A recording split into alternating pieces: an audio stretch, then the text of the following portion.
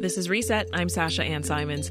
From Issa Rae to Jonelle Monae, from Stacey Abrams to Kamala Harris, there is no shortage of the amazing Black women who shape our society, inspire us, and change us. And it's high time for them to get their roses. Our next guest wants to do just that. In his forthcoming book, Black Roses, Chicago artist Harold Green III aims to honor and celebrate trailblazing Black women through art and poetry. And he joins us now. Hi, Harold. Welcome to Reset. Hey, Sasha, how you doing? Doing very well. Glad to have you on. Why did you want to write this book? Man, it's so many reasons. I was raised in a two-parent household. We lived in a duplex on the south side, but I also had, my sister and then my grandmother who lived on the second floor, and my grandmother, she had 12 children and only one boy. So I had a plethora of Black aunties, and these strong Black female figures that I was surrounded by, two aunties on my dad's side. So I was always immersed in, a myriad of cousins. So it's just, I always saw all these wonderful examples of Black women growing up, and I was always such a fan of Black history and all the important contributions that so many Black women have contributed to the tapestry of the American fabric, and it just always awed me, even as a child. And so once I became an artist, I always wanted to make sure that my platform was used to elevate Black women in a way that I felt was honorable. Because they don't get that a lot. And there's so many different depictions that I feel like aren't serving.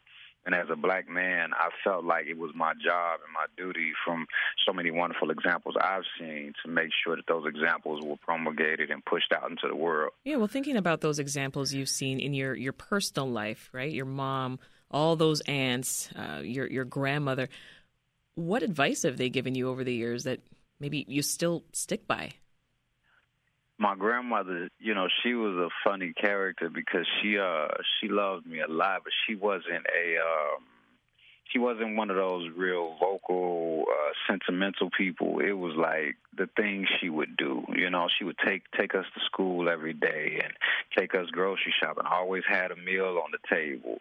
And as she got older and I got further in my artistic career, she just would do little sweet things like, be in front of the TV, and I would come visit her, and she, just be sitting there like, oh, I'm just waiting on you to be on the TV, and just things that would stick with me. And my mom, I was just telling her about this the other day. When I first started writing, every day she would come home from lunch and listen to my new poem. So every day I wrote something, and every day she'd just sit on that bed and just, take up time in her lunch where she could have been, peaceful, eating her food, doing her thing, and listen to a new poem, every day. And my sister she's such a big cheerleader of mine and would do the same things. And even to this day, she just roots for me so loud and just unapologetically. And it's not always what they say, it's what they're doing that sticks with me, and Black women have been so supportive throughout my life and throughout my career, and that is something that I've learned from. It's made me more of an altruistic person. I want to be a bigger humanitarian because of the Black women that I've encountered in my life. As you talk about your grandmother, I'm drawn to the foreword, which was written by musical artist Rhapsody, which is pretty awesome. She starts it out with a quote from her grandma, right, who had a big impact on her, too. And the quote is, give me my roses while I can still smell them. Talk about that idea of giving flowers for the living. Yeah, it's a big part of my career, going on 11 years or so now, or 12. I've been doing, it started out as a YouTube series where I was just doing 14 love poems from February 1st through the 14th, and then it turned into this big artist collective. I brought my wife in, and then I brought in all these other singers and bandmates, and now it's about 20 of us. Then it turned into a nonprofit and all that great stuff, and the whole idea was just me always making sure that I'm using my art to make people feel appreciated and seen and loved while they are here, because we do so much when people are gone, and I think as humans, it's because it feels easy. Like when people are gone, posthumously, we can't be let down per se. I mean, we can if some dirt get dug up, but it's easier when people are alive to feel disappointed. So if you start celebrating them and saying all these great things, and then all of a sudden, people turn into these salacious, scandalous people, and it's like, oh, man, see, I should have never said nothing. But for me, I think it's so important, even if people let us down or whatever. There are so many amazing things that people have done, and I just want to make sure, because I think if we keep pointing them out, it makes people want to keep doing them, Bringing attention to the positive, I think, creates more positive. Something interesting in the beginning of the book that you say, Harold, is part of the reason that you wrote it was to create emotional equity. What did you mean? Yeah, that was actually when I was creating the book and kind of going through the process. That was one of the major phrases that kept popping in my mind, because I think for so long, Black women, there's been such an imbalance. When we're talking about economic equity in America, we have so much data. But I think when we're talking about the emotional damage that has been done to Black women throughout the history of America, I mean, it's unquantifiable. Like, for so long, you're told that your image is not enough and it's not the right thing. It's not this and not that. But then you turn around and you see somebody else doing what you have naturally, and then all of a sudden they're lauded and praised for these things, but you're pushed to the back of the line or forgotten about, or maybe you get rejected or you get negative feedback. And I think that Black women deserve some emotional equity. We have to even the playing field. They deserve to know that they are beautiful, they are accomplished, they are worthy. They are so many things that they haven't heard for centuries.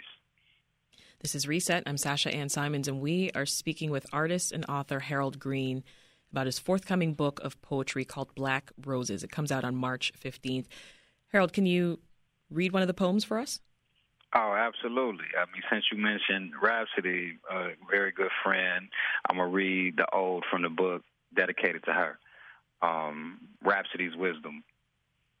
The beauty of the Sankofa is the ability to hold on to what's valuable behind us while still facing forward, never forgetting the treasure of the past, simultaneously never forgetting the importance of progress.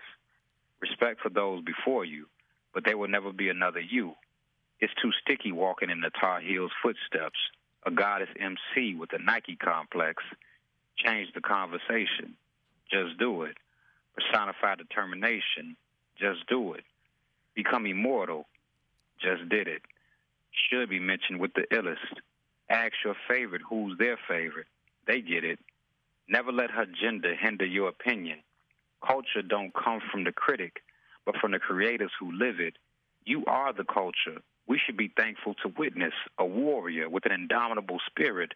Remember when you yelled, "I'm great," and they wouldn't listen? Now we speak your truth and dare them to resent it. The payoff of perseverance, the decadence of different. Wear your crown like a fitted. A new era. Baton carrier. Torchbearer. May your light shine. LED. You got a whole nation behind you. ROC. Long live the legend.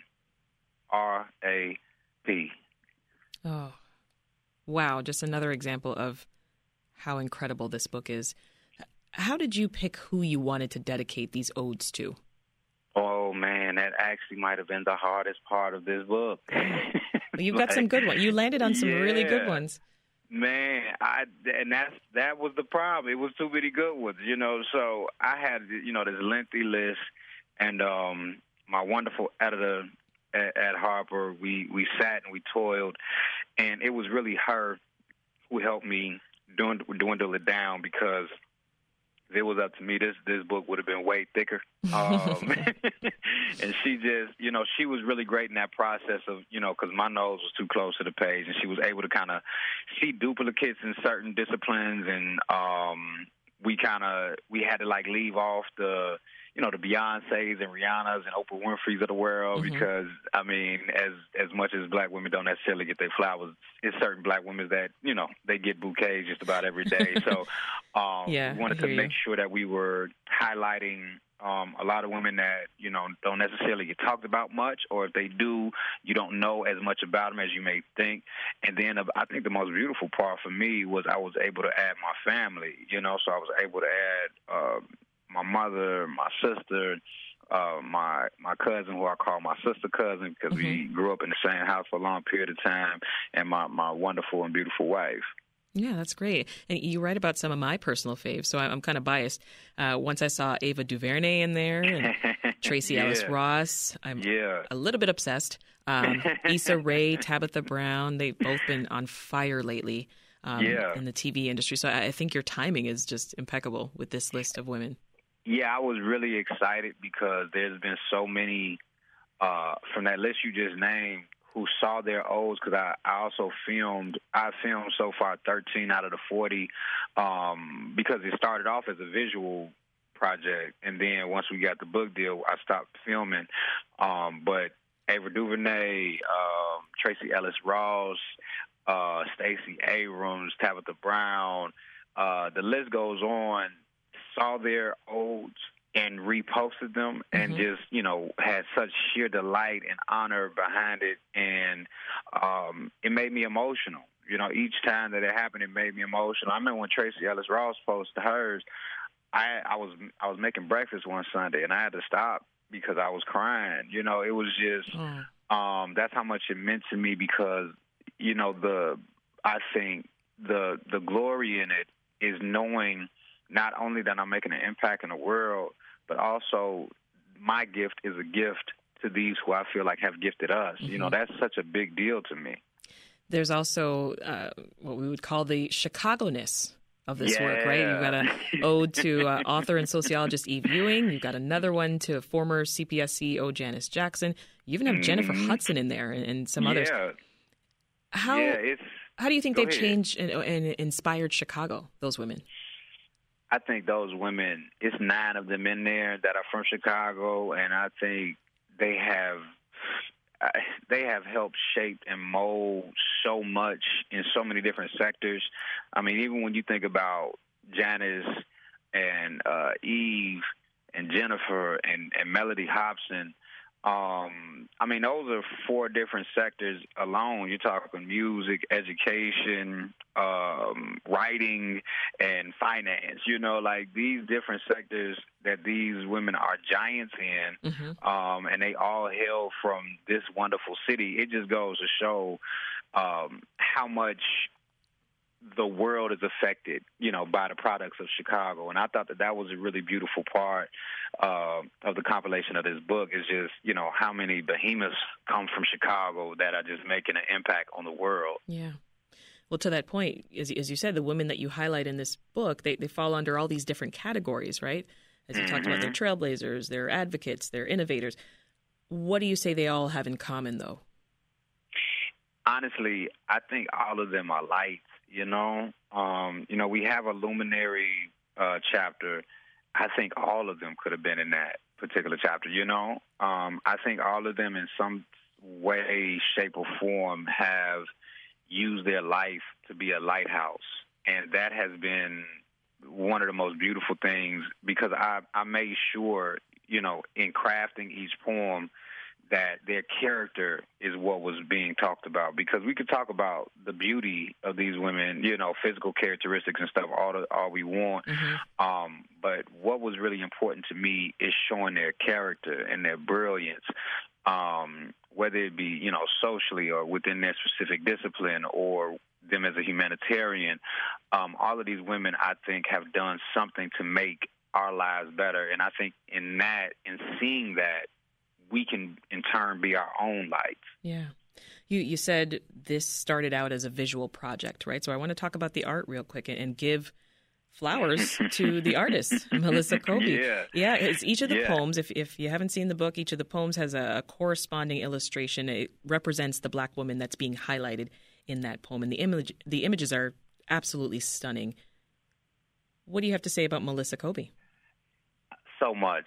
Like, I was so honored that she said yes to this project. When we started off in our meetings and conversations with different publishing houses, I made it very clear that I wanted the illustrator to be a black woman. And wherever I could place a black woman in this project, I wanted to. We even were able to, which is rare, we were able to find a black woman book designer as well. So it was just very intentional. Okay. And when Melissa signed on, I was just so excited because I'm obviously a very intentional person, and I wanted to make sure that the artwork, we were using that faceless style, because in my opinion, it allows readers to see the resemblance of who they're reading about, but see themselves within the art. That's really good. An important thing, because I want them to see themselves within the poems as well. So I just think she does that style so well. So when she signed on, I was like, oh, we got the perfect person. No, she hit the nail on the head with this. It's so good. On the head, so man. Good. And I was just so excited. And she was just such a joy to work with. And I'm just excited to give her even more of a platform, and give her even more opportunity. Because I know once this book comes out into the world, people are going to be contacting Melissa Colby from all over. Oh, for sure. Well, it's a great book. That is poet and author Harold Green III. The upcoming book called Black Roses is out next month, March 15th. You can pre-order it now. Thank you so much for talking with us, Harold.